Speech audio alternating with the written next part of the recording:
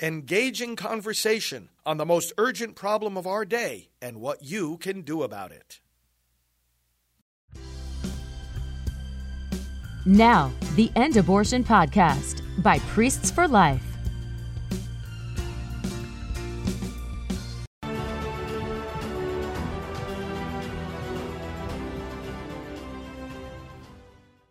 Hello and welcome to Prolife Primetime News. Today is Friday, August 4th. I'm Leslie Palma. And I'm Teresa Watson. We're so happy you're with us tonight.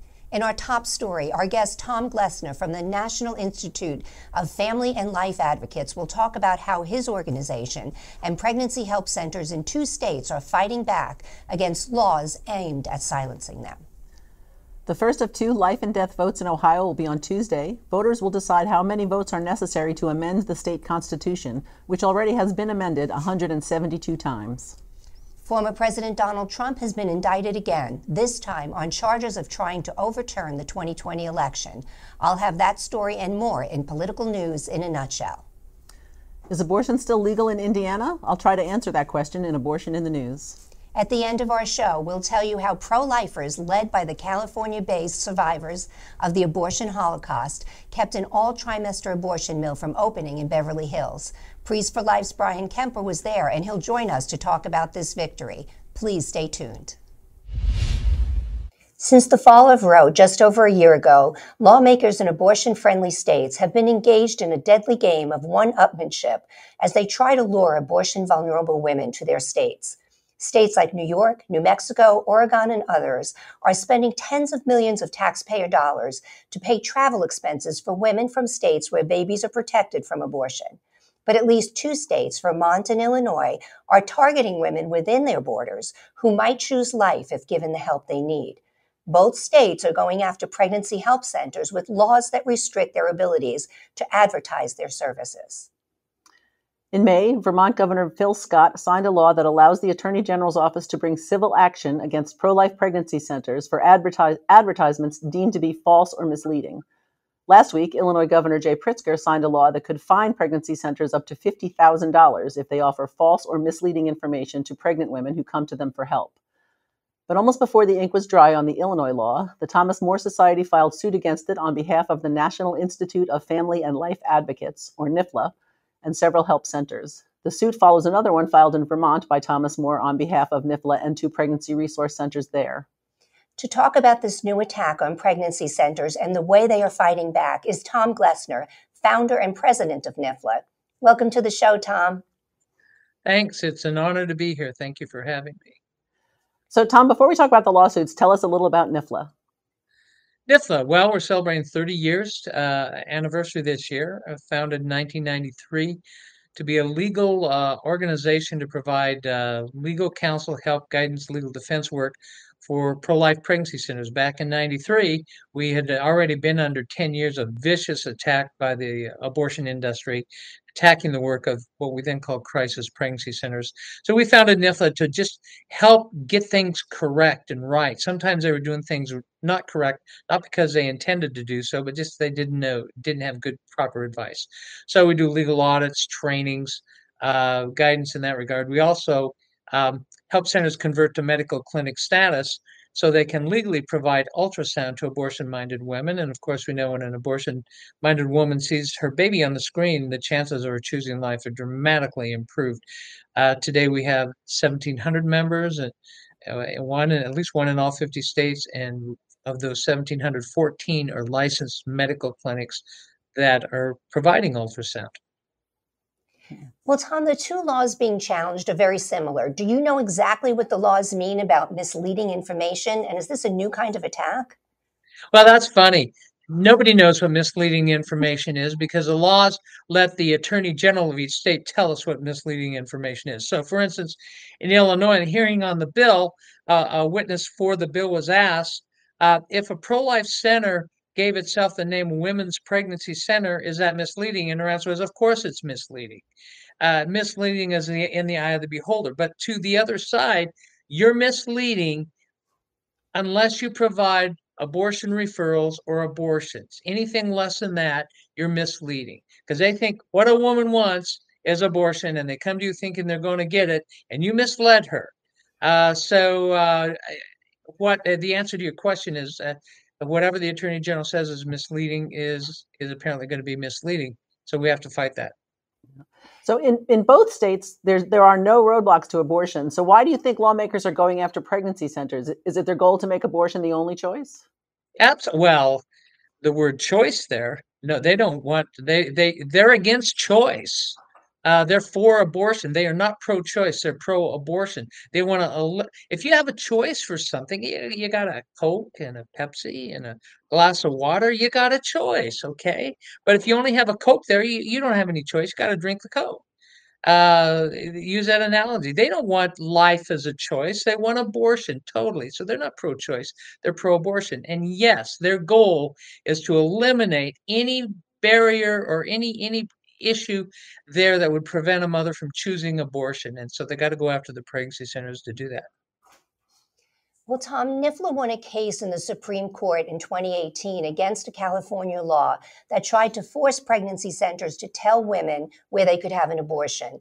That law was trying to force speech, while these two new laws are trying to silence the centers. Is it possible that these lawsuits could make it all the way to the Supreme Court?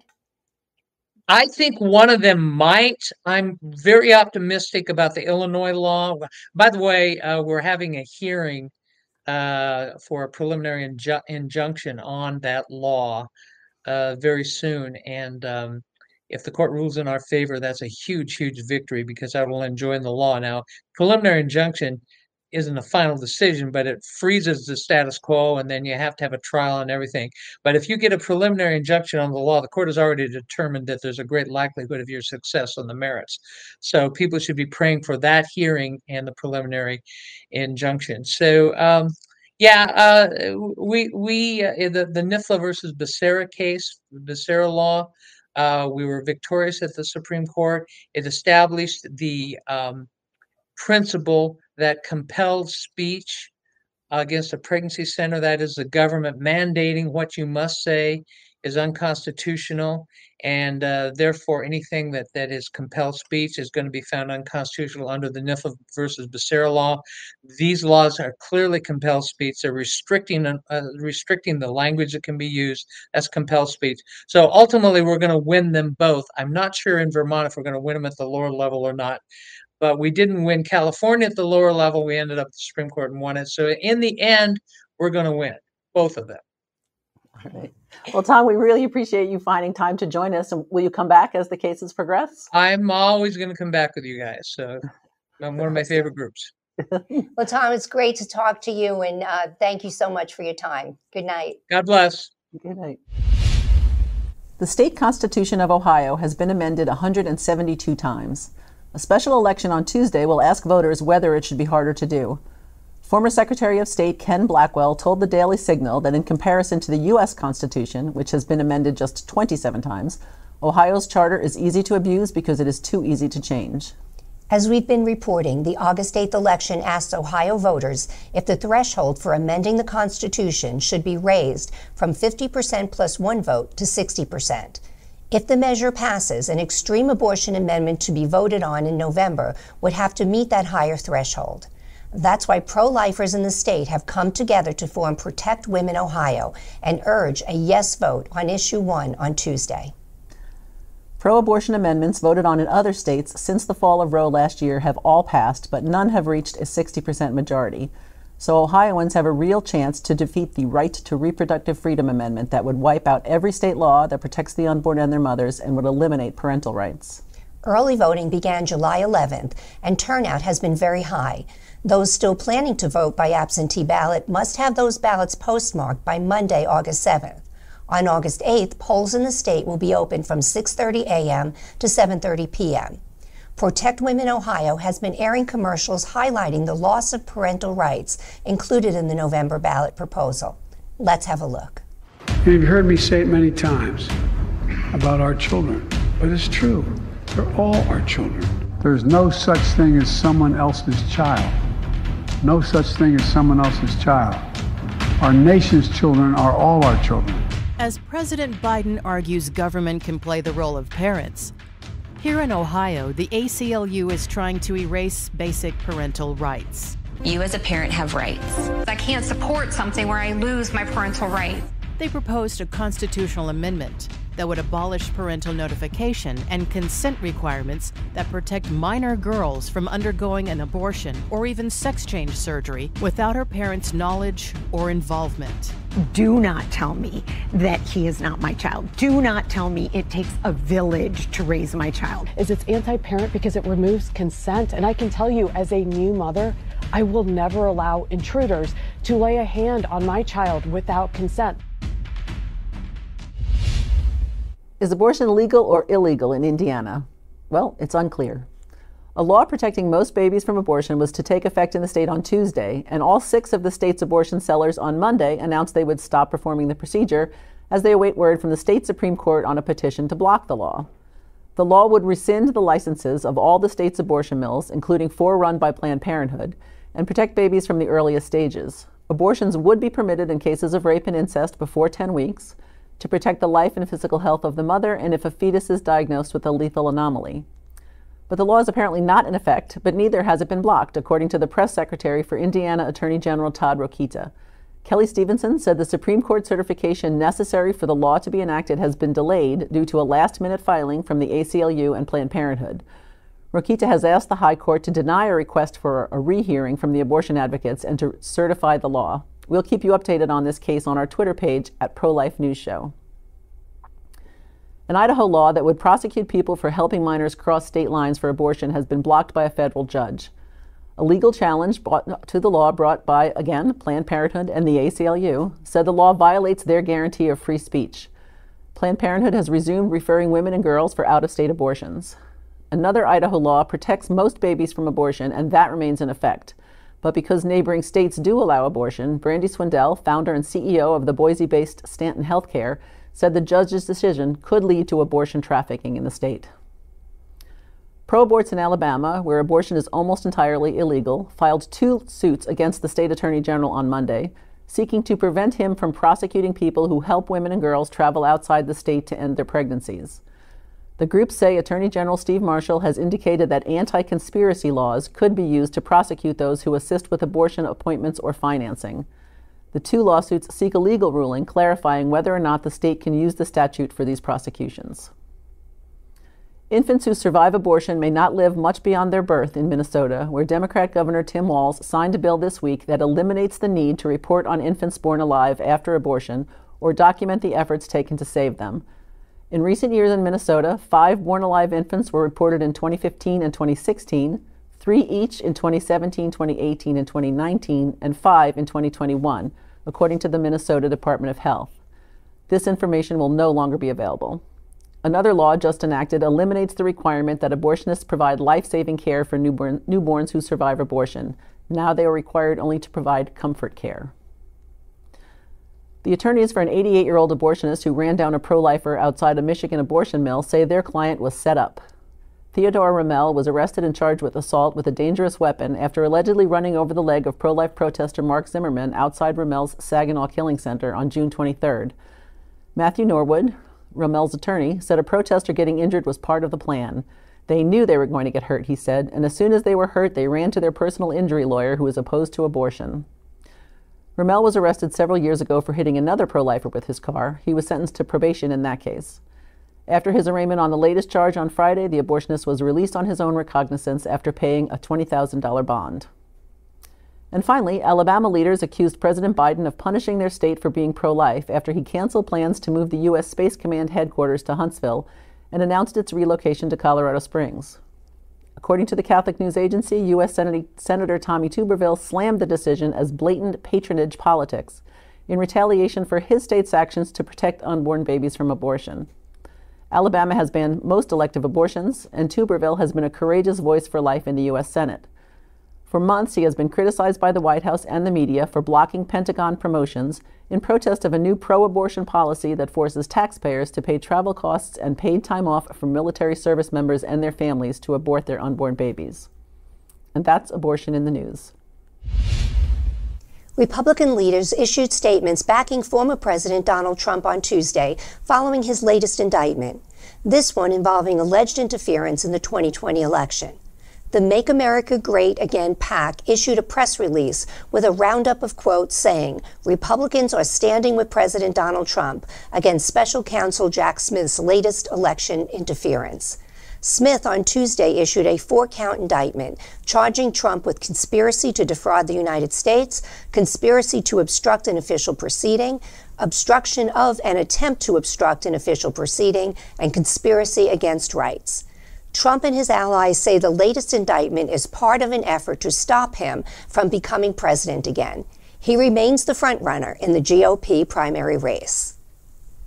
Planned Parenthood Action Fund announced Monday that it will back 5 Senate Democrats in their re-election bids.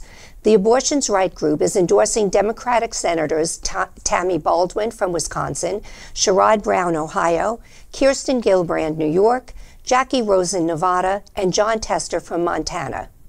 Brown and Tester are among 3 Democrats up for re-election this year in states that former President Trump won in 2020. Politico Playback was the first to report the endorsements. The announcement comes as Democrats look to make abortion a key issue again heading into 2024. Senate Democrats are defending twice as many seats next fall as Republicans, including a handful of members in battleground states such as West Virginia, Ohio, Montana, Nevada, and Arizona. The Republican National Committee this week released eligibility criteria for presidential candidates to make the second GOP debate. Candidates will need to meet higher polling and donor thresholds in order to make the September 27th debate at the Ronald Reagan Presidential Library in Simi Valley, California. They will need to have a minimum of 50,000 unique donors, including 200 donors in 20 states, or more each, and they must sign a pledge to support the eventual Republican nominee. Republican National Committee Chairwoman Ronna McDaniel defended the higher thresholds in an interview with Fox News on Tuesday. Once you get on the debate stage and you get in front of the American people, if you're not having momentum, if you're not showing growth in your campaign, then that's a problem, McDaniel said. The Democrat trying to unseat Mississippi Governor Tate Reeves is pushing hard to tie the Republican incumbent to a welfare misspending scandal that developed while Reeves was lieutenant governor. But the Reeves campaign says challenger Brandon Presley is engaging in false and nonsensical attacks. Both candidates are looking past next Tuesday's party primaries, in which Presley is unopposed and Reeves faces 2 nominal challengers, to frame the election contest, the general election contest. Republicans have long dominated the state, but Presley, a cousin of legendary rocker Elvis Presley, hopes to pull off a surprise. Florida Governor Ron DeSantis is setting himself apart from his fellow GOP opponents after he declined to pledge to enact a nationwide abortion ban if he is elected president. His comments received backlash from Susan B. Anthony, Pro-Life America. DeSantis also received criticism from his fellow Republicans, including Senator Tim Scott and Vice President Mike Pence, 2 candidates who are looking to move up in the polls. While I am president, pro-life Americans will have a champion in the White House, Pence posted on Twitter. In the Dobbs decision, the question of abortion was returned to the states and the American people.